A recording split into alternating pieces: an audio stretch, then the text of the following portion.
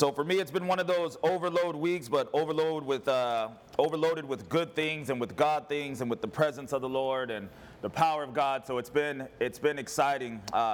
Before I even get into some of those things, I want to thank God for Miss Mary, our worship leader, and the worship team. Amen. You know, she sometimes gets mad at me because I share all of our business, but, you know, before service this morning, she came upstairs and she was just in tears and just weak and feeling overwhelmed, and she was telling me, and I didn't have the words for her. I just held her and she cried. And then to come down and to worship and to watch her just give everything she has to the Lord. I mean, that's the definition of a leader. That's the definition of a worshiper of God. That's the definition of what I want to be as a man of God, and what we should be striving for as men and women of God is to know. We sang the song, I may be weak, and we said, my flesh may fail, but my God, he never will, right? And that's not just a song she sings, that's a life that she lives. I want to encourage you guys that church sometimes, you'll see as I minister today, I just feel it's confirmation from God.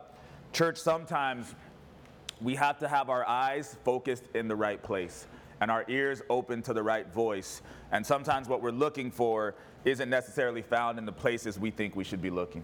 I want to encourage you guys this morning. This last weekend, Nicholas being here with us on Wednesday night, ministering to our young people, ministering to the church, had an opportunity to spend great time with him and take him around a little bit, spend a few days with him. It was really refreshing for me and encouraging, challenging for me as well, as it always is when you get around men and women of God who are filled with the Spirit.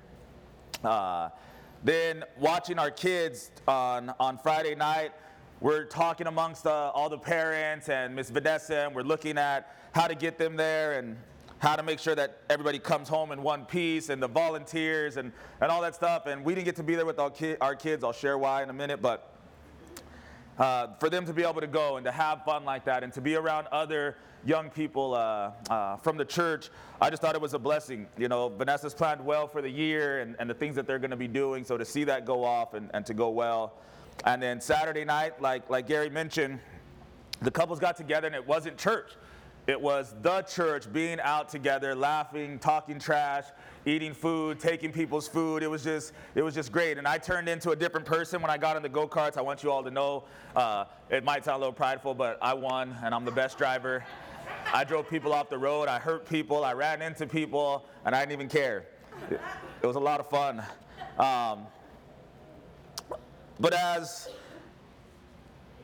this week kind of unfolded, like I said, just being in the presence of God and being with the people of God, and not just being a Sunday thing and a Wednesday thing, but being an everyday thing, I felt God a lot this week, felt God speaking to me, and sometimes we can be overloaded. Sometimes it can be just too much, it may feel. So this morning, I feel like whatever it is that God's been putting in me, I want to just lay that on you guys, and hopefully it comes across and ministers to you for our series. We're in the second week of our series that we started last week on stereotypes. Say stereotype.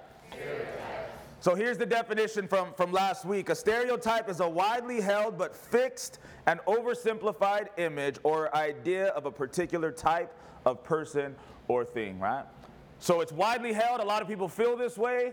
And it's oversimplified, though. You take somebody's whole life and you put it into one word or into one sentence, and you stereotype them. The second definition that we really focused a lot on was a relief printing plate cast in a mold that's made from the original plate. So we said that a stereotype, when many of us don't think about it this way, we talked about last week like a printing plate for money. What it says a stereotype is they make a cast from the original so that you can always have the same thing that you had at first. And we said that Christians should be stereotypical. We should look like the Christians before us, who look like the Christians before them, who look like the Christ who we all follow. So stereotype is not a bad word. It's the negative connotation that comes along with it. It's the way we think about being stereotyped. It's the way we've been stereotyped, and it's the way that we often stereotype others. That's the problem. We don't get to change the definition of words. We have to reclaim what God says about these terms. So we talked about connotation as well last week. Connotation is the emotions that are invoked when you hear a certain word, when you hear about a certain person, whatever comes along, whatever begins to stir up inside of your heart and of your mind, whatever comes out of your mouth, those are negative connotations typically associated with these words. And the word that we used last week in the definition was discipline. When we hear discipline, we think of punishment and judgment. But God says that discipline is the beginning of everything. You become a disciple of Christ, right? You begin to go in a certain direction and you're disciplined to that direction. And you're not swayed to the right or to the left. So it's a good word, but we have negative connotations with it, right? If you ask somebody what happened, they say, oh, I was disciplined. Immediately you think negative. You think bad. You think hurtful. And God says it's the direct opposite. So we looked at the word Christian last week. And we talked about how Christians are stereotyped. We talked about the negative connotations that come along with being a Christian or being called a Christian. And we had three main points. We talked about, number one, Christians gather and they wait. That's stereotypical of us. We should be gathering together and we should be waiting upon the Lord and waiting for the Spirit of God. We talked about Christians expecting the unexpected. That should be stereotypical of us. We shouldn't just be status quo. It shouldn't be the same old, same old. You should expect the unexpected. When you showed up to church today, you shouldn't be expecting what happened last week. You should be expecting something new to happen today. Amen. We should expect the unexpected if you're a Christian. That should be stereotypical. But isn't it funny how most Christians who live that way, they're seen as special or super spiritual or different from the rest of us? No, that should be the stereotype. Expecting the unexpected. Think about the disciples who walked with Christ. You think they woke up every day saying, it's going to be another day with Jesus? Or you think they woke up saying, what might happen today? We should be expecting the unexpected. And then the last one we talked about was harvesting fruit should be stereotypical for Christians. We should be the people of God who are blessed by God, who have planted seeds, who have watered those things, watched them grow, and now we harvest fruit season after season after season. When we talk to Christians, of course, we have ups and downs. We have difficult situations that come against us and come into our lives, but that should not be the standard. The standard should be when people ask us, what is going on in your life? How is God moving? What's going on in your family? We should be telling them about the fruit that we're harvesting. Amen. And every now and then we should say, hey, I'm in the middle of a trial. I'm in the middle of some difficulty. I've had some challenges lately. But 9 out of 10 times it should be, let me tell you about the fruit we're harvesting right now. The things we planted last summer, look at what's happening now. The things we planted 5 years ago, look at what's happening now. That should be stereotypical of Christians, but is it? Is that how you speak? Is that what's going on in your life? And think about this, is that what you hear from other Christians? Or are Christians complainers? Are Christians weak? Are Christians victims? Are Christians the bottom rather than the top? And then we wonder about these stereotypes, right?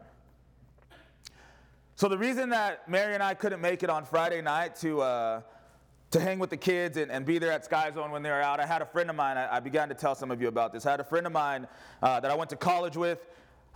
He called me in March and asked me if I would dedicate the third of their 3 children, little baby girl named Kai, and we went to college together. We were not saved. We were not serving God. There wasn't any spirituality involved in our relationship. We were just young and ignorant, right? So for him to call me, we've stayed in touch. We've been in good communication. We're still close friends, and our families are close as those things have happened to us. But he called me in March and asked me if I would dedicate his daughter, and it caught me off guard because I was at a meeting with some of the leaders from our church, and he was raised Catholic, got married in a Catholic church. So for him to call me and say, would you dedicate my daughter, I saw that there was some kind of switch going on. This wasn't a Catholic baptism. This wasn't, some big celebration. He said, would you come to my house? We're going to have friends. We're going to have family. It's going to be in June. We want you to come and dedicate our daughter. So I saw something was different there. In 2007, I got saved in 2004. Mary and I started a home Bible study, 2007. And we told our pastors, we don't want any church folks there, stereotypical Christians. We don't want none of them there. What we want is old friends and old family members that don't know God, that don't go to church, and we want to share with them the things about God that we've begun to learn about God. And this particular friend of mine, he was not married at the time, no family, no kids, none of that. But it was strange. He would come all the way out from LA, from Pasadena at the time, drive all the way to Chino to sit in our living room with Mary and I and about 10, 15 other people and hear me talk about God, right? So to fast forward a decade, say 10 years. 10 years. Fast forward from 2007 to 2017, and now all of a sudden he's calling me and asking me if I would come to his home and speak over him and over his family and over his daughter for the things of God to be blessed into their life. I call that harvesting fruit. Amen. That's harvesting. That should be stereotypical of Christians. What will you be harvesting 10 years from now?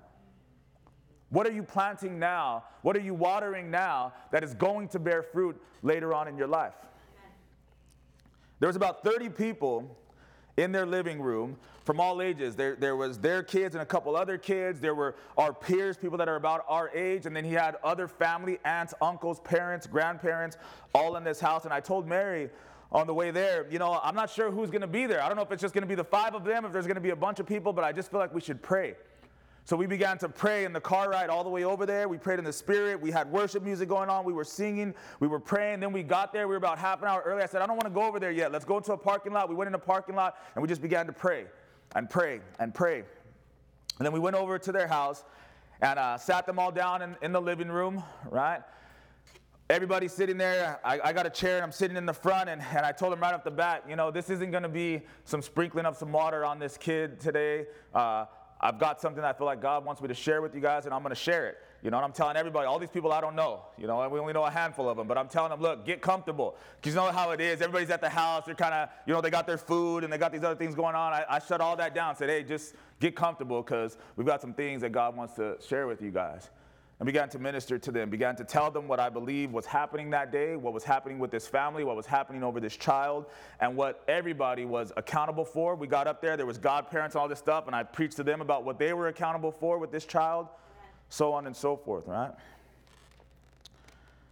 There's a scripture that says, in 1 Corinthians 3:6, Paul says, I planted, Apollos watered, but God gave the increase. There were seeds that I believe with all my heart that I planted in their lives, but I also believe that in the last 10 years, they've had other influences, other people who have led them or ministered to them or imparted something into them and literally have watered things in their life. But to be there on Friday night and to feel like we were harvesting some of those things, but you could see God causing the increase. I don't know if this ever happened to you before, but when you talk about God to somebody and you see them actually receiving it, it's a wonderful experience. You can watch God causing the increase in that person's life. What I want to talk to you guys about this morning when it comes to our stereotypes, I want to talk about leadership. Say leadership. Leadership. In this church, we have a lot of people doing a lot of things. We have a lot of people planting. We have a lot of people watering. We have a lot of people leading ministries in this church. And I think it's important. I think it's going to give us a good platform for what we're going to talk about this morning. So I'm going to ask a few people to stand up if they're here in the sanctuary this morning. Some of them may not be. But Raymond, would you stand up? See, you got a baby back there. Sarah, you're next on the list, so even though he passed the baby to you, pass her on. Julia, would you stand? All the babies. There's something about leadership in babies. Gary, would you stand? Mary? Sarah Tilcock? Vanessa? Veronica? Is she in the sanctuary? Is she in class today? She's in class. Serving. Junior, would you stand? Carmelo? Jen? She's in class too. Isn't it funny? A couple of leaders serving. Alicia, is she here this morning? Miss Peaches, would you stand? And Isaiah, would you stand? So as you look around at this group of people, everyone standing right now, those that I mentioned that are not in the room, they lead specific ministries in this church. And I thought about it, how many of us, some of us know them well, some of us don't know them very well, but I would assume that there's a lot of us that don't even know what these people do in this church. Definitely don't know the details of it, but couldn't put a title to the ministries that they have, but they're significant and they're important. And as leaders, that means that we are following them in many ways. Question I have for the congregation this morning, and even for those of you who are leaders in standing is, what are the emotions and thoughts going through our hearts and our minds right now as you look around at them as you see them stand, as you hear me talk about them? Are we thankful? Are we honoring? Are we respectful? Are we grateful? Are we encouraged? Right? What are the connotations that go along with me calling somebody a leader and having them stand up right now? Are there negative thoughts going through some hearts? Negative emotions going through some minds this morning? What I want to do is I want to come against the enemy's lies and his stereotypes, and I want to reclaim what God has given us when it comes to leadership in our lives, in this church, and moving forward from here. So I'm going to ask everybody to stand, and we're going to pray.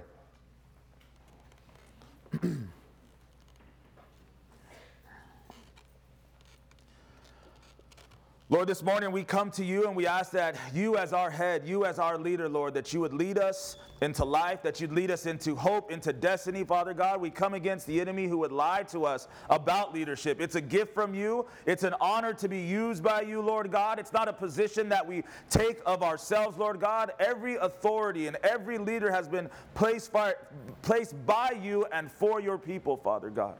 Help us to see it the way that you see it. Help us to receive it the way that you placed it into our hands and into our lives, Lord God, that we wouldn't forfeit the blessings that you've ordained for us, but we would claim them this morning, Lord God. We come against the stereotypes that we have created, Lord, that we have perpetuated, Lord God. We come against those who have created stereotypes and forced us to think that way and to believe that way and to see that way, Lord God. We want to see with your eyes. We want to feel with your heart, Lord God, and we want to love with your love. This morning, change us, transform us, Lord God. Let leadership no longer be a negative thing, Lord God, that stirs up and invokes inside of us some kind of emotion that comes against it or rebels, Lord God, or dishonors, Lord. Let it always be a joy. Let it always be something that we praise you for and thank you for, that we would be able to fully enjoy the gift that you've given us. Have your way over this service. Have your way over the words, Lord God. Minister to your people. Lead us as we follow you, Lord. In Jesus' name, amen. Amen, amen. Have a seat. Have a seat. In the world, in school, at work, in sports, leaders are stereotyped as the most capable and experienced and gifted. It's the cream of the crop. Those are the best ones that are out there, and that's why they're leaders. In business, in education, in sports, that's the truth, and that's the reality, and that's what we see, right? Watched a little bit of the basketball game on Friday night, and if you look at the Cavs, their leader is LeBron James. But this dude named Dante something on the bench got a technical foul, and everybody's looking at him like, dude, who are you? You're on the bench. You haven't even seen the court. Why are you even talking to Kevin Durant? Why are the referees looking at you? You're not a leader. You're on the bench. Stay on the bench where you belong. That's the world that we live in. Those are the places that we work in. Those are the schools that our kids go to. Those are the colleges that our kids go to. It's all about the leaders, and the bench players need to sit somewhere and be quiet. That is not the case in the church. It's not about the top tier. It's not about the most capable. It's not about the most qualified. It's not about the most skilled or the most mature. That's not how it often works in the church. The true stereotype of a Christian leader needs to be reclaimed, right? We need to really understand what it is so we don't feel like many of you felt a few minutes ago, and we don't think like many of us have thought over the years about leadership. Here's the definition of a leader. There's 4 of them. Number 1, the person who leads or commands a group, organization, or a country. So that's typical to most of us. That's the definition we know. Who's the leader? Who's the head? Who's setting the trend? Who's setting the pace? Who do we need to ask if we want to do something? Number 2, the principal player in a music group. I like this one.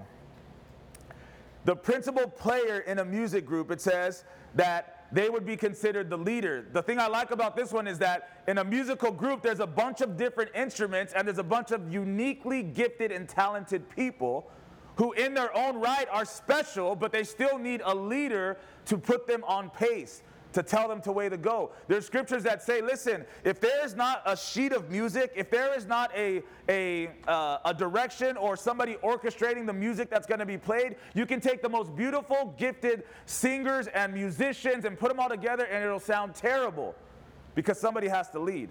I don't know much about music, but I remember coming in here and I tell the worship team, you know, Mary's going to sing and Sarah's going to sing and Devin's going to sing and RJ or Raymond was going to drum. But I'd look at Isaiah and I say, bro, you've got the guitar. Lead.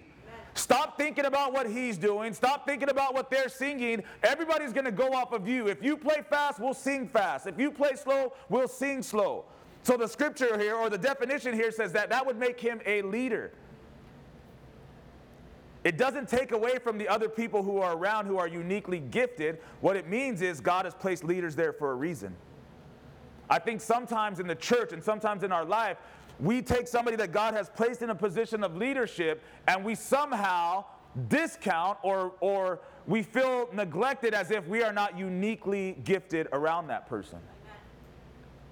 Third one, definition of a leader: a leading article or editorial in a newspaper. So everybody wants to know what's on the front page, right? That's the leading article. Somehow it's supposed to be the biggest story and the best story. But the reality is, right, for those people, if you ever seen somebody, people still do this. I know that it's foreign to many of us, but go to a coffee shop. You know people still read newspapers? And you know what's funny about the people who read newspapers? You rarely see them reading the front page. They're like flipping through the actual pages. They're following whatever story started in one place and they go to that page that the rest of that story is on. You know why? Because even though it's the leading story, it doesn't make it more valuable than the rest of the things that are written. We have such a limited view of leadership that it hinders us from being led and leading in our own right. My favorite of all the definitions is number 4 here. Of a leader, it says, a short strip of non-functioning material at each end of a reel of film or recording tape for connection to the spool. So imagine those of us that used to listen to tapes. You remember tape decks? And you put a pencil in and you rewind it when it all came out. Some people had 8 tracks before that, right? Or like an old school movie reel. Right? It's saying what a leader is that first piece. If you remember having your tapes, if you rolled it all the way out, remember that part that was white? There was nothing on there. It was like a little white part to start. It says the same thing about a movie clip, that the first couple of frames, there's nothing on it. They're just blank. But they're necessary to connect to the actual source. If you don't have those first couple strips, right? Somebody to lead the rest of the strips in, they won't be connected to the reel, they'll never get to the light, and nobody will ever see the glory of the film and the glory and the power of the light that's shining through them. It says it's non-functioning. There's nothing special about it, but we think the leaders are the special ones. Leaders are necessary, but they're not always the most special. That's right. Amen. They connect those that need to get to the light to the light. They're used as non-functioning glue or tape or a connection for others to get to the source. Man, I wish we could see leadership for what it really is and get our egos and our pride out of the way.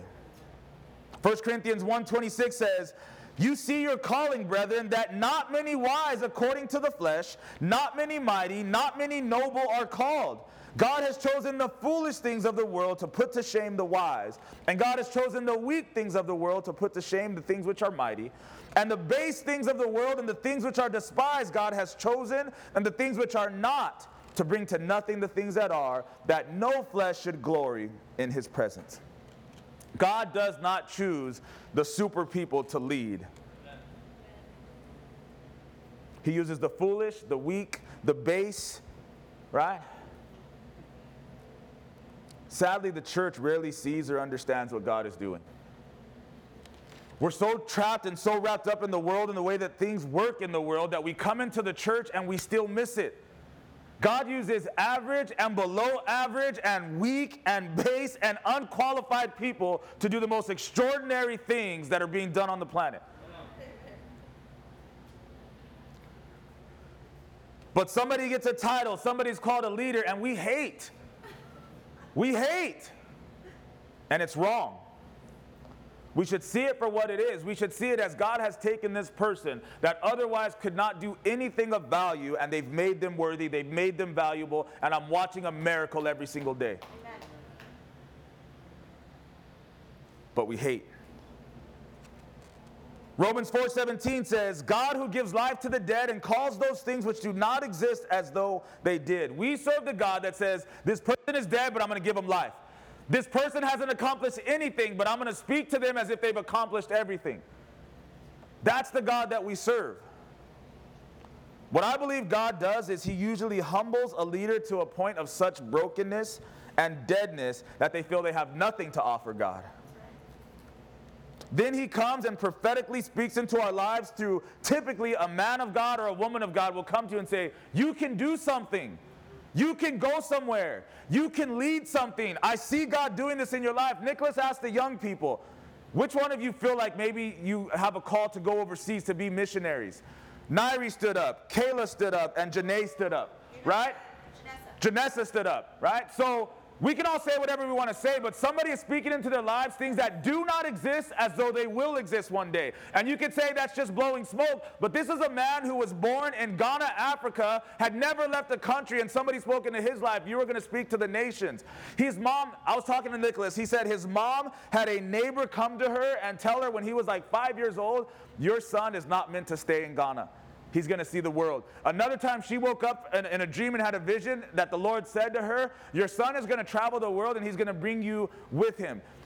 Just last year, his mother left Ghana for the first time in her whole life. She got on a plane for the first time in her whole life to go and stay with Nicholas and Evelyn for 6 months in the UK. Imagine being in the slums and jungles of Africa your whole life, but a vision that God gave you 30 years ago, right?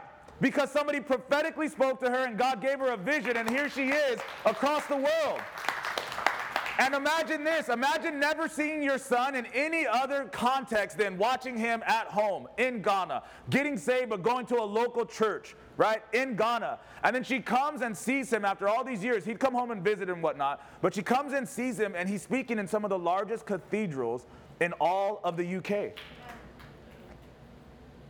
The Archbishop of Canterbury, who would be like, for the Anglican Church, that's the Pope. You know how the Catholics have the Pope? The Archbishop of Canterbury is the Pope for the Anglicans, and Nicholas is in several groups of men of God that speak together and meet together, and his mom comes and sees that. But it can't be real for Kayla.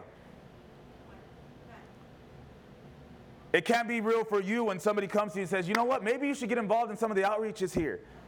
Maybe you might want to maybe help the cleaning crew a little bit.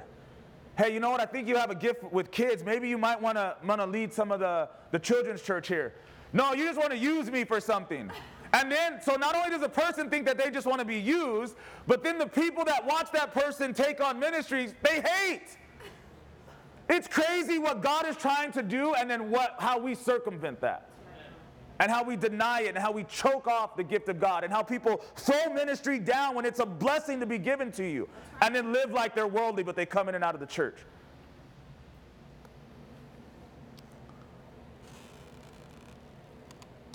The Word of God, the gift of God, the ministry of God, the leadership that God calls each and every one of us to have should be the greatest glory of our lives. We should lift each other up. We should be honoring each other. We should be praising God. Like, how do you do this, Lord? I remember I used to tell you guys all the time. When it was Obama, I felt this way, and I definitely feel this way now. When it's Trump, I feel like my job is more important than their job.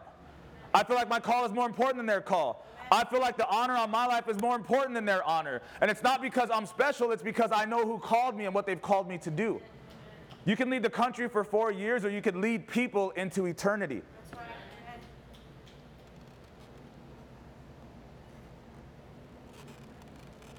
Another thing we need to do is we should be praying for leaders. I watched all those people stand up, and I ain't going to just speak this over you guys because I'm trying to hate on you, but here's the reality. Most of you haven't prayed for them. Most of you haven't stopped your day and said, Lord, I see what you're doing in Carmelo's life, and I know that you're going to be challenging him. You're going to be challenging him for his marriage and for his kids and for what he does in this church, and I just want to come against the enemy and stand in the gap on his behalf. We ain't doing that.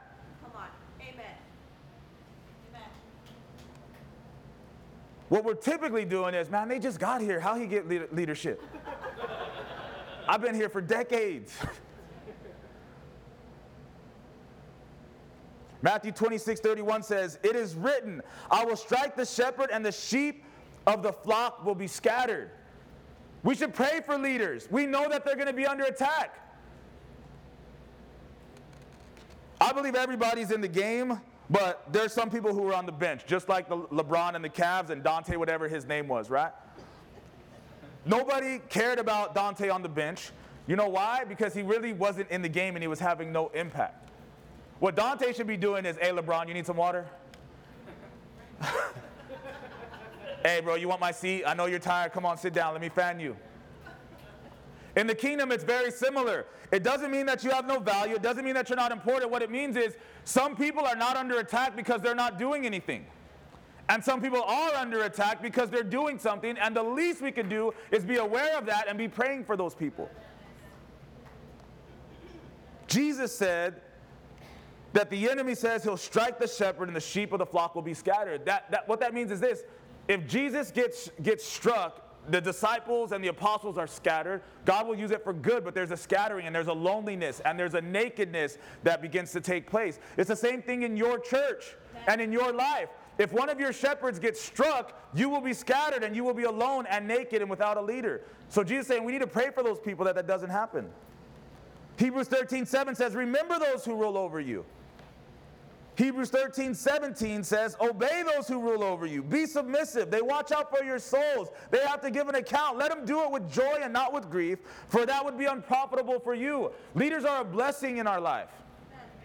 I like being led. I like having leaders. I like having men who come into my life and speak into my life, hold me accountable, convict me, make me see things the way that I should see them. God's put those people in my life, men and women into my life, to help me. It's not profitable for me to deny them or to wish bad upon them. 1 Thessalonians 5:25, Paul says, brethren, pray for us. Many people say, I don't know how to pray. I don't know what to pray. I can't pray for more than 3 minutes. Think about some people who God has called to be leaders and pray for them for a few minutes.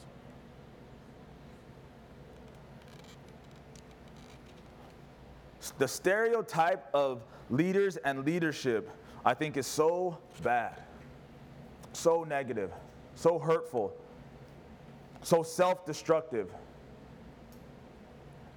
So here's the things that I want you to take home this morning about leadership.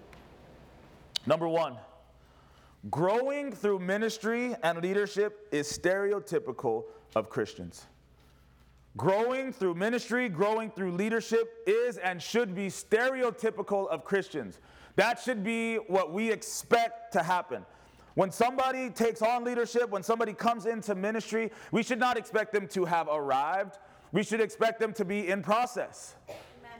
When you look at somebody who God has called to maybe lead you, don't expect them to be perfect. Just understand that they are in process and God has placed them there for a reason. No matter who we are in our jobs or in our careers or in our lives, God says that from the time of conception, you're a parent. Nobody's a good parent at that point. Most of us screw up at least 2 or 3 kids before we get it right. But God doesn't say wait till they get it right and then they can be a parent and you can be a child. No, what God says is this is your parent. You are their child. This is the line of authority. Whether it's good, bad, or ugly, this is what I have established, and I can do anything I want to do through this relationship that I've established. If we saw ministry that way, if we saw leadership that way, man, we would be so blessed. We talk about it all the time with our marriages when the married couples get together. One of the things that we talk about very often is that God would rather have a woman be submissive and be led than be right and try to lead. God can do something with a woman that says, Lord, I know that this is the way that we should go, but I know before that you told me that this is the man that I should follow. God can do a lot more with that couple than a woman that says, Lord, I know this is the way that we should go, so I'm going to lead for a while. Do you know it's the same thing when it comes to ministry and leadership? Lord, I know that I probably know better than this person, but if that's the person you put in leadership, let me support them and help them and go wherever you tell them we should go.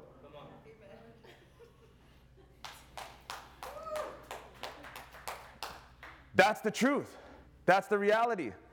You might not like it, but you know what that is? Your negative, stinking thinking and your old school stereotypes and your way that used to work in the world, but it will never work in the kingdom. You'll be stunted and you'll never go where God wants you to go if you continue to think that way. Gideon said, my father's house is the weakest of all the houses, and I'm the weakest in my father's house. And God says, I'm going to use you to bring the people out of idolatry and back into worship of me. How many people do you think were in that community and said, I definitely ain't following Gideon? Of all the people you could call God, I know you haven't called him, but God called him, and God wanted him to be the leader. How many people were unwilling to follow, unwilling to be led, hated on Gideon, and didn't get the destiny that God had planned for them had they just listened and submitted? How many people could have been a help to Gideon instead of a hindrance? How many people you'll never know their name because the Bible talks about Gideon and they don't talk about what's his name and what's her face? Moses, talk about developing through ministry, developing through leadership. Moses spent 40 years in the school of Egypt, the best school on the planet, the most advanced culture known to man at the time. He spent 40 years being raised as a prince. The best of the knowledge, the best of education that you could ever get, he got that for 40 years. Then he spent 40 years in the desert as a shepherd, learning how to take care of animals. Talk about the humbling process of a leader. Being taken from the top to the bottom of the bottom in the back of a mountain somewhere, taking care of his father-in-law's sheep. Imagine serving Pharaoh, and not even really serving Pharaoh, but being a prince, like a son of Pharaoh. Now you've married this woman, you're in the back of a mountain somewhere, and her daddy tells you what to do with his sheep. But we think leadership is something else. We look at leaders like we look at them. After all that, God says, okay, now you're ready. Lead my people out of slavery and out of bondage into the promised land. What should be stereotypical of Christian leaders is that we know it's going to be a process. What should be stereotypical of those that follow these leaders is that we should know that they are in process. We're not following these perfect people. We're following people that are either somewhere in Egypt like Moses was, or somewhere on the back of a mountain that God is preparing to take people into the promised land. That's who you're following if you have leaders. I meet with our youth leader, Gary, all the time. And we wrestle and we fight and we look at messages and we talk about what he's going to be sharing with the youth. And in the beginning, it was every day. I'm just not ready for that, and I just can't do that, and I just don't know it like you know it, and I just can't preach it like you preach it. We're different people. Gary in the beginning was like, I'm not going to get up there and yell at people like you yell at people. and I'd yell at him and like, I'm not trying to tell you to yell at people like I yell at people. But he has this heart for our youth and for these kids, and I know that God wants to use that, and God is using that. But here's the reality. Here's the reality is that if you as parents of youth think that you're going to have some seasoned pastor pastoring your teenagers that's been ministering for 30 years, you're going to end up missing the blessing of the man that God has sent here to do that. And if he waits until he's 50 years old and has learned everything that the Bible has to say, he will have missed the opportunity to minister to those youth and to be used by God. But we just see him as, oh, yeah, that's Mary's cousin's husband, and he's tight with pastors, so that's why he'd be up there talking about announcements. I'm just keeping it too real this morning. I'm sorry, but that's the truth. But walk in the shoes. Listen to the prayers. Listen to the things we talk about and the things that we wrestle with. Watch the discipleship process.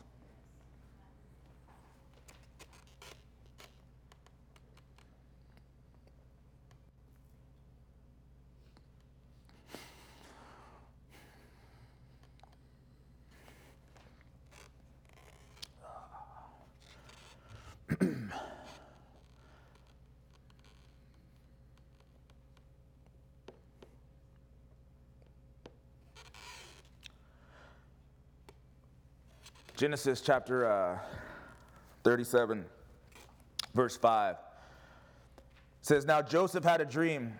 He told it to his brothers, and they hated him even more. So he said to them, please hear this dream which I've dreamed. There we were, binding sheaves in the field. Then behold, my sheaf arose and stood upright. And indeed, your sheaves stood all around and bowed down to my sheaf. And his brothers said to him, shall you indeed reign over us? Or shall you indeed have dominion over us? So they hated him even more for his dreams and for his words. Then he dreamed still another dream and told it to his brothers and said, look, I've dreamed another dream. And this time the sun and the moon and the 11 stars bowed down to me. So he told it to his father and his brothers, and his father rebuked him and said to him, what is this dream that you have dreamed? Shall your mother and I and your brothers indeed come to bow down to the earth before you? And his brothers envied him, but his father kept the matter in mind. Here's what you know about Joseph. Joseph is a visionary, and he had dreams that could be easily misconstrued as pride and arrogance. He's a visionary. He's seeing things from God. He's hearing things from God. But when he talks to people about it, they see him as prideful and arrogant. Those of us that know the story know that he was anything but prideful and arrogant. He ends up being number 2 in all of the world, only behind Pharaoh. Pharaoh says, when he speaks, I'm speaking. And later on, what they misconstrued as evil and prideful and arrogant, right? Later on, he actually was in that position where they had to come and bow down before him. And you know what he said? He didn't even make them bow down. He embraced them and loved them and fed them and actually gave them life. They were going to die without him later on in life. I wonder how many people God has sent to try to lead us, and we did what his brothers did to Joseph. You're prideful. You're arrogant. Who are you to tell me what to do? Who are you to try to tell me which way I should go and how I should behave and what I should do and what I should give and where I should go and where I shouldn't go? Who are you? Come on. Amen. Wouldn't it be simple if God would just always show us the end of the story? Oh yeah, if you follow this person, here's what's going to happen to you. But guess what? That ain't never going to happen. Never, ever, ever. Never, ever, ever is that going to happen. Joseph didn't ask for a coat of many colors, and Joseph didn't ask for a dream where he would be the authority. Those are things that God gave him and his earthly father gave him. He didn't ask for that. And if you can track back in the lives of leaders far enough, you'll find out that they didn't ask for the positions that they have. That's right. Friday night when we went to do this dedication afterwards, my friend's brother-in-law came to me and talked to me and said, hey, when did you get the call to pastor? So I'm thinking now, we've been pastoring over 9 years, all these things have happened. And I told him, I didn't ever want to be a pastor. I plan to serve in my church for the rest of my life, to help my pastor for the rest of my life. I was just happy to be saved and happy to be able to serve, right? I told him, the only thing that happened is we started a home Bible study, which my friend began to come to, and we fell in love with telling people about Jesus. I said, that's all that happened. There was no, the skies didn't split, lightning didn't strike, God didn't come down and say, Vaughn, you shall be. But you know what's funny? When people come into a church now, even a church like ours, I know it because it's just life, and it's just the way that we're built. Oh, that dude wants authority. Oh, that dude wants to tell people what to do. Who does he think he is? Joseph didn't ask for it. I didn't ask for it. Ask the people who are in leadership and the things that they're doing right now. They were asked to do what they're doing. It was easier just to come to church without having to be an hour early to set up, without having to worry about everybody's kids, without having to prepare messages for teenagers that ain't your teenagers, without having to clean the church for people who don't even realize that it's been cleaned. I think it's funny. In our homes, let us go to the restroom and there ain't no toilet paper, right?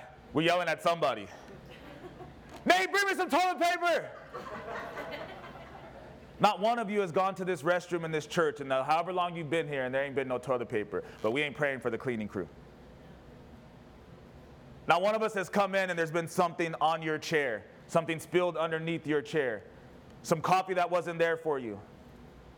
But we ain't thinking about the people who are here on Saturday mornings, and we ain't trying to help them, and we ain't praying for them. When they get up to leave every Saturday morning and their family and their husbands and their wives are looking like, where are you this Saturday morning? When you're at home eating breakfast with yours and they're here cleaning, we ain't thinking about them. They just want to stand up every once in a while when pastor says, who are the leaders in the church? Man, we got it twisted.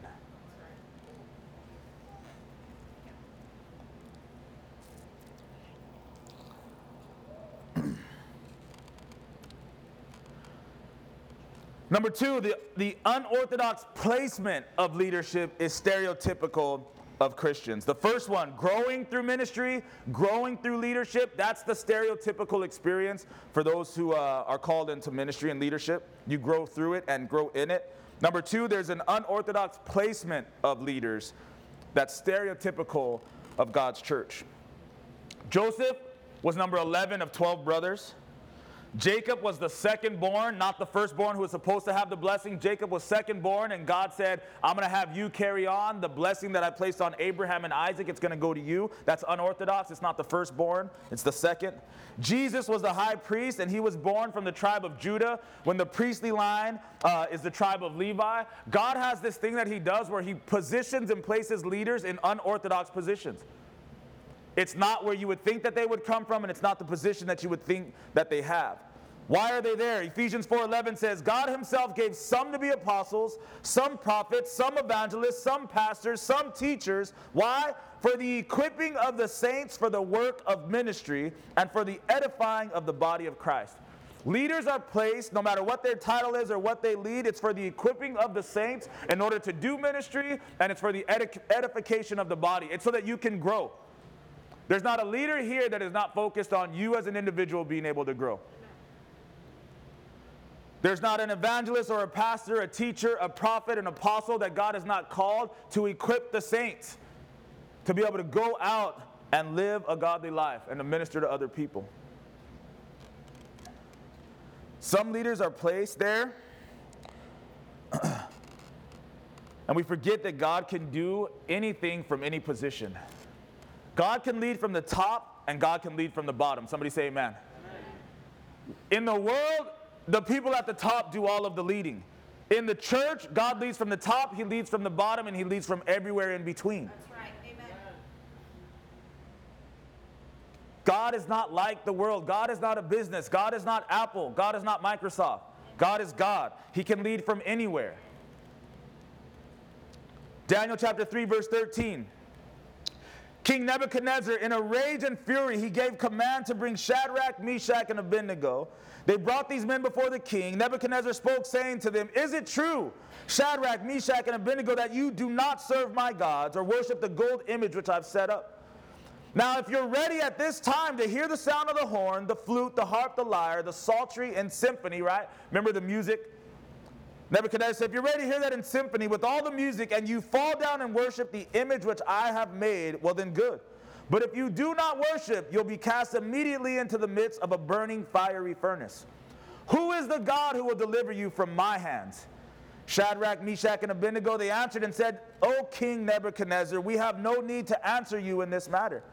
If that's the case, our God whom we serve is able to deliver us from the burning fiery furnace, and he will deliver us from your hand, O king.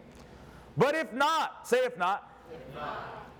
But if not, let it be known to you, O king, that we do not serve your gods, nor will we worship the gold image which you've set up. Nebuchadnezzar was full of fury. The expression on his face changed towards Shadrach, Meshach, and Abednego. He spoke and commanded that they heat the furnace 7 times more than it was usually heated.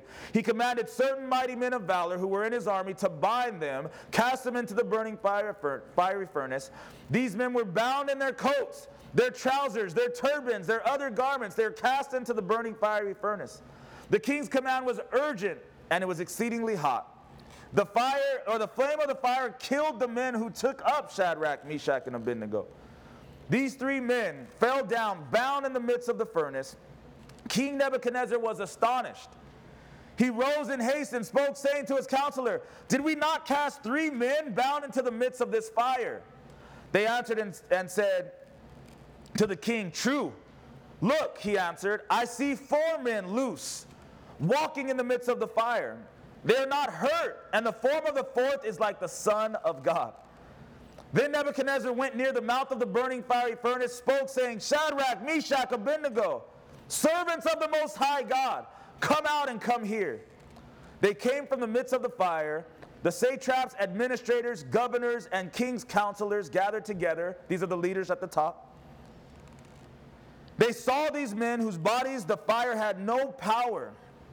The hair of their head was not singed, nor were their garments affected. The smell of the fire was not on them. Nebuchadnezzar spoke, saying, Blessed be the God of Shadrach, Meshach, and Abednego, who sent his angel and delivered his servants who trusted him. And they have frustrated the king's word and yielded their bodies, and that they should not serve nor worship any god except their own God. Therefore, I make a decree that any people, any nation, language which speaks anything amiss against the God of Shadrach, Meshach, and Abednego shall be cut in pieces. Their houses shall be made an ash heap, because there is no other God who can deliver like this. Then the king promoted Shadrach, Meshach, and Abednego in the province of Babylon. These three men were a conquered people. They were slaves, had no power, no authority, but look at how God takes those who are on the bottom to lead those who are at the top. Nebuchadnezzar is the king. He has all of his governors and men of authority around him, but God is using people at the lowest level to lead. I wish that you and I as Christians understood that it's not always about being at the top. It's not about having a title. You can lead. You are called to lead. God places people in unorthodox positions and he says, lead. Lead from the bottom. Lead from the middle. If you're at the top, praise God, lead from the top. Amen. But there's only a few top spots. There's a whole lot of middle spots and a whole lot of bottom spots. And if you're in one of those spots, it's not by accident, and it's not so that you can sit on the bench. You've got to lead. Romans 10:15, how beautiful are the feet of those who preach the gospel and bring glad tidings of good things. God needs men and women who will bring good news to their homes, good news to their marriages, good news to their workplaces, good news to their kids' sports teams. Bring the good news. Be a leader. Use your voice for God. Stop waiting till you get to the top spot. Stop waiting for a title. Understand that God has people everywhere and he's calling you to lead. Lead your brothers and sisters. Lead your friends. In my home, praise God, I'm the head of our house. I'm the leader that has the top spot. God called me to be a man of God. He called me to be a husband of God, a father of God, and to lead my family, and that's the role that I play. However, Mary has learned to lead in our home and lead even me from a position of submission. She doesn't have the top spot. She's not the head of the household. But that doesn't mean that God hasn't called her to lead in certain areas of our lives. She's not manipulative. She's just aware and wise of the gifts that God has given her. I'm the head, I'm the lead, but there's plenty of times where I go where she's encouraged me to go, where she's led me to go, where she's prayed for me to go. And imagine if she just said, I'm not the head, so I'm going to behave as the tail. I'm not the head, so I'm not going to do anything. No, lead from wherever you are. Lead from wherever you are. Friday night at that house, I sat in the front, everybody was all around, the couple was right here, and I spoke all these things for 20 minutes, and the Spirit said to me, ask Mary if God's saying anything to her that she would want to share. And in front of all these people, she thought about it for a second, and then she looked at the wife, the mother of this child, and she said, you know what? I just feel like God wants you to have his peace, and you won't find peace in yourself. You have to be with peace. Jesus is our peace. She said, as a mother, your life is going to be crazy. You have 3 children. Look at all your family who are here. What you need to do is be with the Prince of Peace, and you will have peace. Your life is always going to be crazy, but if you have the Prince of Peace in you and with you, you'll be okay. And I watched my wife, after I'm in the front with the title and the Bible and the position and doing the prayers, but I watched my wife lead from another position. How many of you are positioned in some area of your life? You're not at the front, but you're there. You're on the side. You're on the bottom. You're on the bench somewhere. God is saying, I didn't put you there to be a watcher. I put you there to look for your opportunity to be a leader from that position. Amen. Last one. Self-leadership should be stereotypical of Christians. God grows us and builds us through ministry and through leadership. God has unorthodoxly positioned all of us in different places to be leaders. And the last one, self-leadership should be stereotypical. One of the things that I'm so interested in about the church is how we rebel against leadership. We undervalue leadership. Yet in so many areas of our life, we're waiting for somebody to come in and lead us to behave better. Lead us into victory. We hate on leaders. We don't listen to leaders. They advise us and we deny whatever the advice is. Yet in so many areas of our individual lives, we sit there saying, I wish somebody would help me through this. I wish somebody would lead me in this area. That'll never work. If you won't listen and engage leaders, but then you wait for leaders in certain areas of your life, all we end up with is defeat. There's things that God will not do for you, and he will not bring somebody to help you because he already knows that you can do it on your own. If there's something that you know you should be doing, and there's something that you know how to do, and you're not doing it, God is not going to do it for you, and God is not going to send somebody to do it for you. That's going to remain exactly how it is until you do something, until you have some self-leadership. God ain't going to come and have somebody sit in your room with you and read the Bible to you. Read it. God ain't going to come and have somebody be a puppet with your mouth to pray. Pray. God is not going to come and get you to stop doing things and going places that you shouldn't be going and things that you shouldn't be doing. You have to lead yourself to stop doing some of those things. I believe that confession and asking for help and accountability are good things, asking for encouragement, but it's not the same thing as being ignorant and not knowing what you should do. If you come to somebody and say, hey, this is what I'm involved in, this is what I'm struggling with, this is what I'm challenged with, can you help me? Will you stand with me? Will you go with me? Will you hold me accountable? Yes, let's do that together. Praise God, there's strength in numbers. The other side of that is, if you know some things are wrong and you just act as if they're not and you're waiting, I sure wish that that person would come help me. You'll be standing there forever. Nicholas and I were talking this last week. He went to a service on deliverance.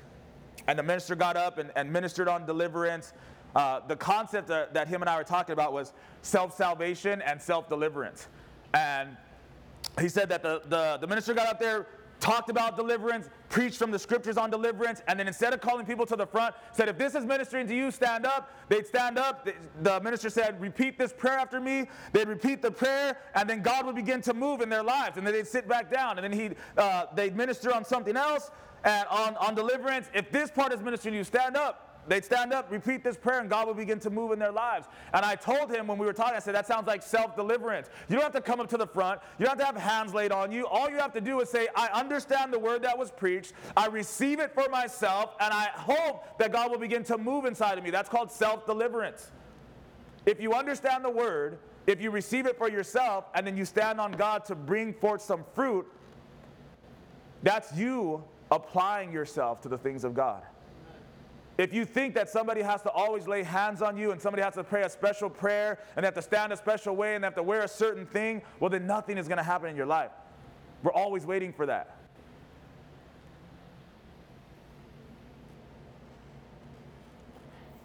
Hebrews 10:24 says, let us consider one another to stir up love and good works. Stir up is not the same as wait to be led. It's self-leadership. God says, stir it up. You don't love somebody, you don't come in here with love, then get out of your seat during meet and greet and go hug somebody. You come in here depressed, don't wait to be undepressed. Sing. Amen. Lift your voice to Jesus. He's alive and real. Stir it up. Amen. It says stir up love and good works. Don't wait for something to happen to you. Stir it up. You have to do that work. You can have all the ingredients and nothing will happen. I'm not a chef. Even if I make instant pancakes, I got to add water. I think I got to throw an egg or two in there. But you know what I have to do after that? I got to stir it up. If I don't stir it up and I put that into a pot and try to fry it up, nobody's eating them pancakes. You already have all the ingredients. You know who Jesus is. You come into a church. There's worship going on. The word is coming forth. But you have to stir it up. Or nothing's going to happen to you. Judges 22 says, the people, that is the men of Israel, encouraged themselves again and formed the battle line. They're about to go to war, and they encouraged themselves and got back into their battle lines. You have to encourage yourself sometimes. You know what a lot of us are waiting for before we go into battle? I love movies. You guys know I love movies. I think some of the best battle speeches are from Braveheart and from Gladiator. I watched Gladiator and I'm like, there ain't even a battle. I'm about to fight somebody. I'm gonna go out into the street like, are you not entertained? My neighbor's looking at me crazy. But you know what happens a lot of times in our Christianity? We're waiting for somebody to give us a motivational speech. And God says, encourage yourself. Wake up in the morning, encourage yourself, remember the scriptures, remember the victories that you've already won, remember the things that God has done, and encourage yourself. You ain't going to get a call every morning. Carmelo, this is Pastor Vaughn. It's 4:50 in the morning. It's time to go to work. You know there's other cars out there. They're going to cut you off. But don't let them stop you, Carmelo. You know Inez might have a bad day and say something crazy. Don't let it get you too upset, Carmelo. It's time to be men of God. That ain't going to happen every day. It's not going to happen to the rest of you. It does not happen to me. We have to encourage ourselves sometimes. I wish that I could just pay a service to motivate me every day. It don't work that way. Self-leadership is necessary. Somebody say amen. 1 Samuel 30, verse 6, David was greatly distressed. The people spoke of stoning him. Their soul of the people was grieved, every man for his son and his daughters. But David strengthened himself in the Lord his God. There's going to be times where there's nobody there to strengthen you. When everybody has turned on you. When all the people you used to go, now they hate you and they want to stone you. What do you do then? Especially if you're not used to talking to God on your own. You better learn how to strengthen yourself. Lead yourself back to the truths that God has revealed to you. In my life, I've loved sports. We had our kids' basketball party this Saturday at the house, and it just reminded me that I loved playing on teams. I played basketball, I played football, I played a bunch of other things. But, you know, when you're on a team, when I was in college, we had 5:30 a.m. weightlifting. And for college students, that's not cool. But you know, it was always fun because you're going to go to the gym with 60 other guys. You're going to be talking trash. You're going to be loud music on. Nobody else is on campus, and we're lifting weights, and it was easy. Many of us have experienced that. Like, you go join the latest boot camp. That's easy because there's a bunch of other people that are getting up together and going into that place. You go get a part of a CrossFit. CrossFit is just a bunch of people yelling at each other. You can do it. But it's easier when there's that group around you. How many of us have realized how hard it is to go to the gym by yourself? I pack the bag in the morning. I say I'm going. I've got the 3-year membership, so I don't have no excuse. And I'm like, man, I ain't going. Nobody's looking. Nobody's taking my pulse. Nobody's screaming at me, you can do it. Nobody's checking my progress. It's hard when you have to go for yourself just so that you can grow and just so that you can be healthy. You know, it's the exact same thing in the church. When somebody's motivating you, when there's a whole group of people there, when everybody's there at the same time for the same reason, it's a lot easier. But in this particular circumstance, like David, you and I will find ourselves there inevitably, and we have to have self-leadership. We have to be able to strengthen ourselves regardless of who shows up and who doesn't show up. I'm going to close with this last scripture from 2 Corinthians chapter 10. Hopefully it'll tie everything together for us. 2 Corinthians 10:3 says, Paul says, though we walk in the flesh, we do not war according to the flesh. For the weapons of our warfare are not carnal, but mighty in God for pulling down strongholds, casting down every argument, every high thing that exalts itself against the knowledge of God, and bringing every thought into captivity to the obedience of Christ, and being ready to punish all disobedience when your disobedience is fulfilled. When your obedience is fulfilled. Bringing your thoughts into captivity, casting down arguments to Christ, nobody can do that for you. That takes self-leadership. You have to take your thoughts and say, no, I'm not going to allow you to run me today. I'm not going to allow you to frustrate me and aggravate me. I got angry or frustrated with Mary yesterday. It wasn't anything to do with our date night. She didn't beat me on the go-karts. I won. But something happened later, and I was frustrated.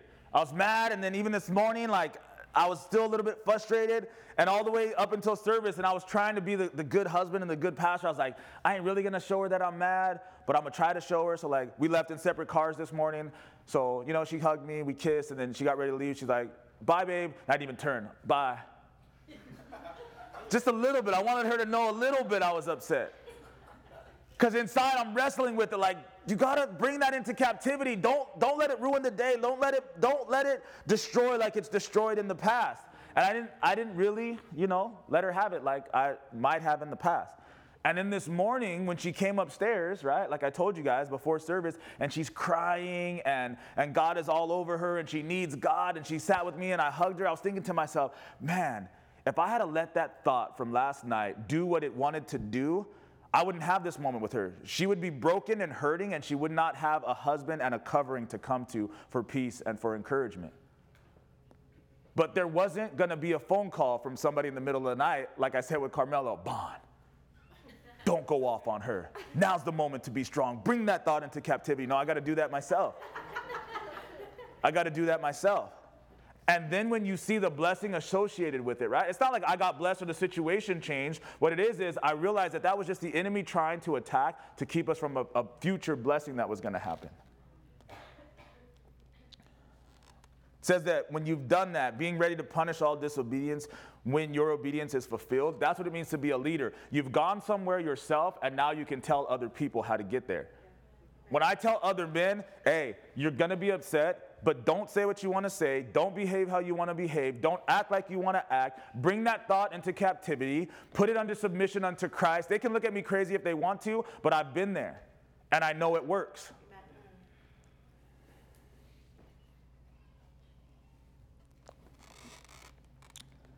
What I want to see in my life is the Spirit of God ahead of me, speaking to me for myself and for others. That's what my prayer is. That's what I want. That's what I feel like I need from God. But that ain't going to fall out of the sky into my lap, right? No matter how much I want it, I've got to do something. This morning, after Mary left, and I got in my truck to come to work, to church, it ain't work. I felt God telling me, pray for your wife and pray for your travels. I used to do it all the time when I first got saved.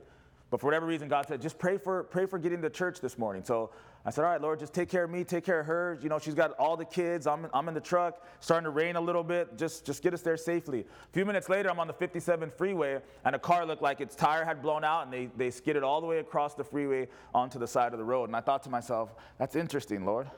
That's interesting that you would kind of show me that. Lord, let me pray for everybody that's on the road. A couple minutes later, I get past the 57 and the 60. We take the Brea Canyon exit, which is kind of windy. There's always a cross there if you've ever been down that road, because people have died. A lot of people have died on Brea Canyon. So I'm getting off the freeway, and God tells me again, pray for your wife. And I'm thinking, man, she's got all the kids, and she's got the R. Kelly kids from date night. They stayed at my house with my mom last night. I said, Lord, just watch over her. She's literally only a couple minutes before me. I think I might actually catch up to her and see her. So as soon as I prayed that, I'm coming through the canyon, I pull up on an accident that happened within 5 seconds before me getting there. This guy had flown off the side of the road and hit the embankment. His car exploded. There's cars everywhere. You could still see the airbag in his face when I pull up, and one leg is out the door. I'm thinking, man, is this dude dead? And I'm thinking, man, my wife and the kids could only be 2 or 3 minutes ahead of this person, and I'm just behind this person. I'm the first person to talk to him. I pull up, are you okay? Are you okay? He's like, yeah, he's out of it. Right? He's like, can you help me? Can you call the police? I get on the phone, I call 911. And I'm thinking to myself, Lord, I want not only to be there to help people, all that kind of stuff, but I want you to speak to me in advance. You were telling me this morning to pray for my wife's travels. And you were telling me to pray for other people who are on these roads. And I wonder if I would do what I'm supposed to do, how much more you would tell me. But here's the thing, how much further in advance you would tell me. You know what's crazy? When you're in a position like my position, or you feel like God is speaking to you, I'm tired of showing up when there's already death and destruction. Yeah. Amen. I want to show up in advance and be able to tell you guys, listen, don't go down that road. Amen. But I want people to understand what a leader is from God in their life, where they might say, okay. Amen. Right? This morning, those people that stood up in this church, in some way, shape, form, or fashion, God has ordained them and called them to be in your life and in the lives of our children in a way to be able to say, don't go down that road. But what thoughts came to your heart when they stood up? What thoughts came to your mind when they stood up? What thoughts come into your spirit when you hear the titles that they have? And are we seeing God? Are we seeing in the Spirit? How many of us at some point in our walk have thrown ministry down? because it was too much time. It was too much effort. It was too much accountability. Discipleship, Christianity, leadership. This is the church. This is who God is and what he does, what he's blessed us with. I'm going to close. Isaiah, could you come?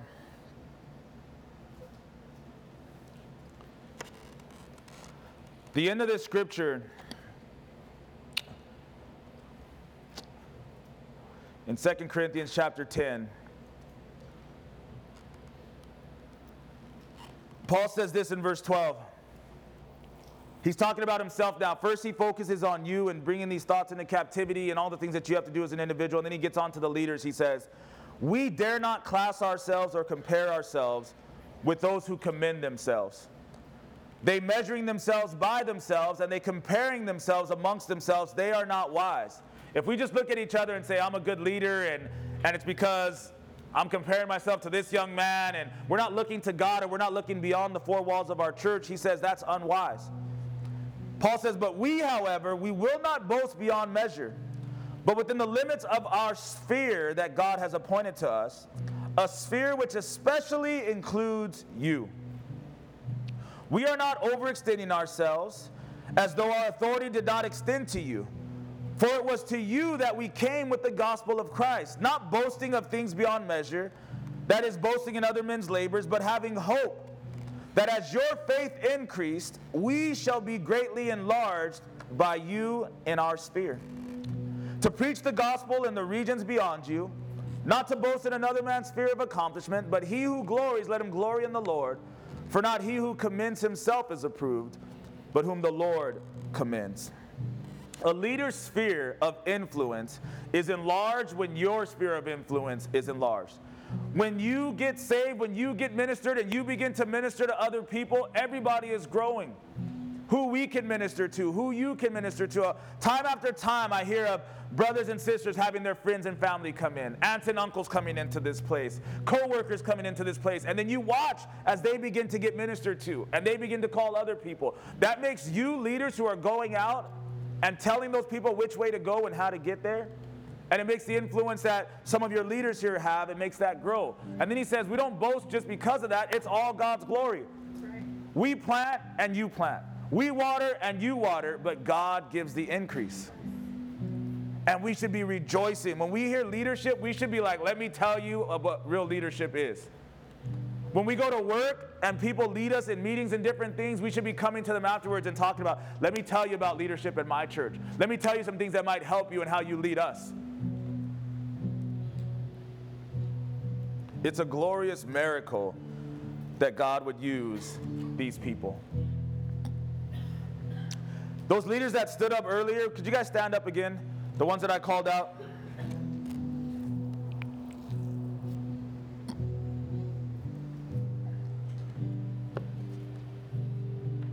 Can any of us see them in any different light this morning? When they stood up earlier, are any of those feelings that shouldn't have been there, are they gone or moving this morning? Are any of us willing to look around and say, you know what, God? Because I know it's you, I'll follow those people. See, if it's just words on a page and a message that's preached, but there's no action, there's nothing you're willing to do, what good is it? Junior leads evangelism in this church. We could say, Lord, there's greater evangelists. There's the Greg Lauries of the world. There's the Billy Grahams of the world. There's people who have skills and training and ability, but God didn't send you there. God sent you here. If you want to learn how to talk to people, evangelize, reach people, love people, outreach, that's the one that God says is for you. Will you say, he's for me and I'm for him?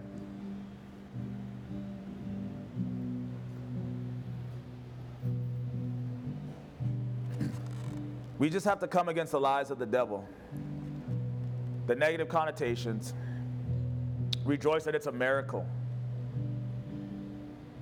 I was talking to somebody recently about Miss Vanessa. Actually, I was talking to Mary, Nope, I was talking to Nicholas. And I was talking about how when she first came into the church, her and her boys, the relationship that she was in, and I remember how me and Mary just loved her, and we were so hopeful for what God was going to do. And I remember being in certain environments where other people couldn't see it, and other people would say things, and we would get angry, and we would be frustrated, and we would be mad. And then when we look up after the years, how God began to remove things from her life.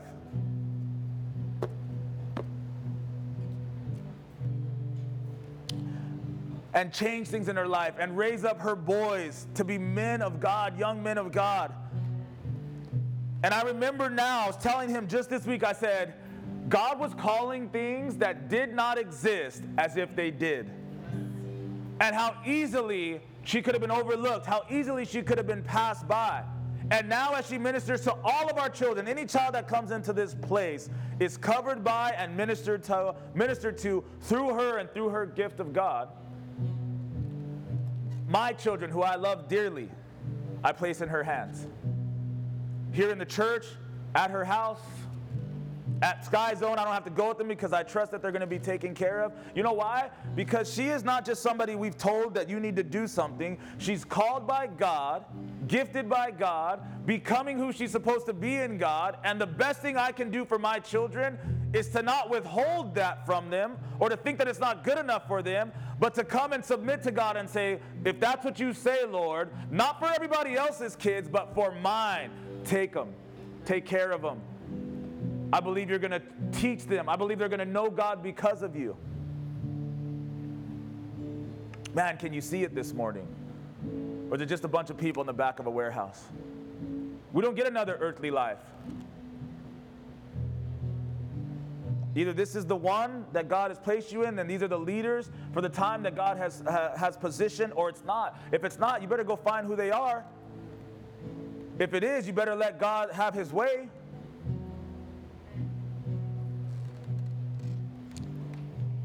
With you guys still standing, for the rest of you who are sitting in this church, some of you maybe feel like you're in the top in some areas, some of you feel like you're in the bottom in some areas, and I'm sure that there's many of us who feel like you're in the middle in some area. If you're here right now, and after this morning's message, you feel like maybe God is calling you to lead from wherever you're at this morning, would you raise your hand? As a mother, a father, brother or sister, co-worker, friend, family member, is there anything that God might say, right where you are, I'd like to use you? You don't have to wait for something else. You don't have to wait for a title. You don't have to wait for a position. Amen. If you got your hands up, would you stand too? Just stand right where you are. Just stand.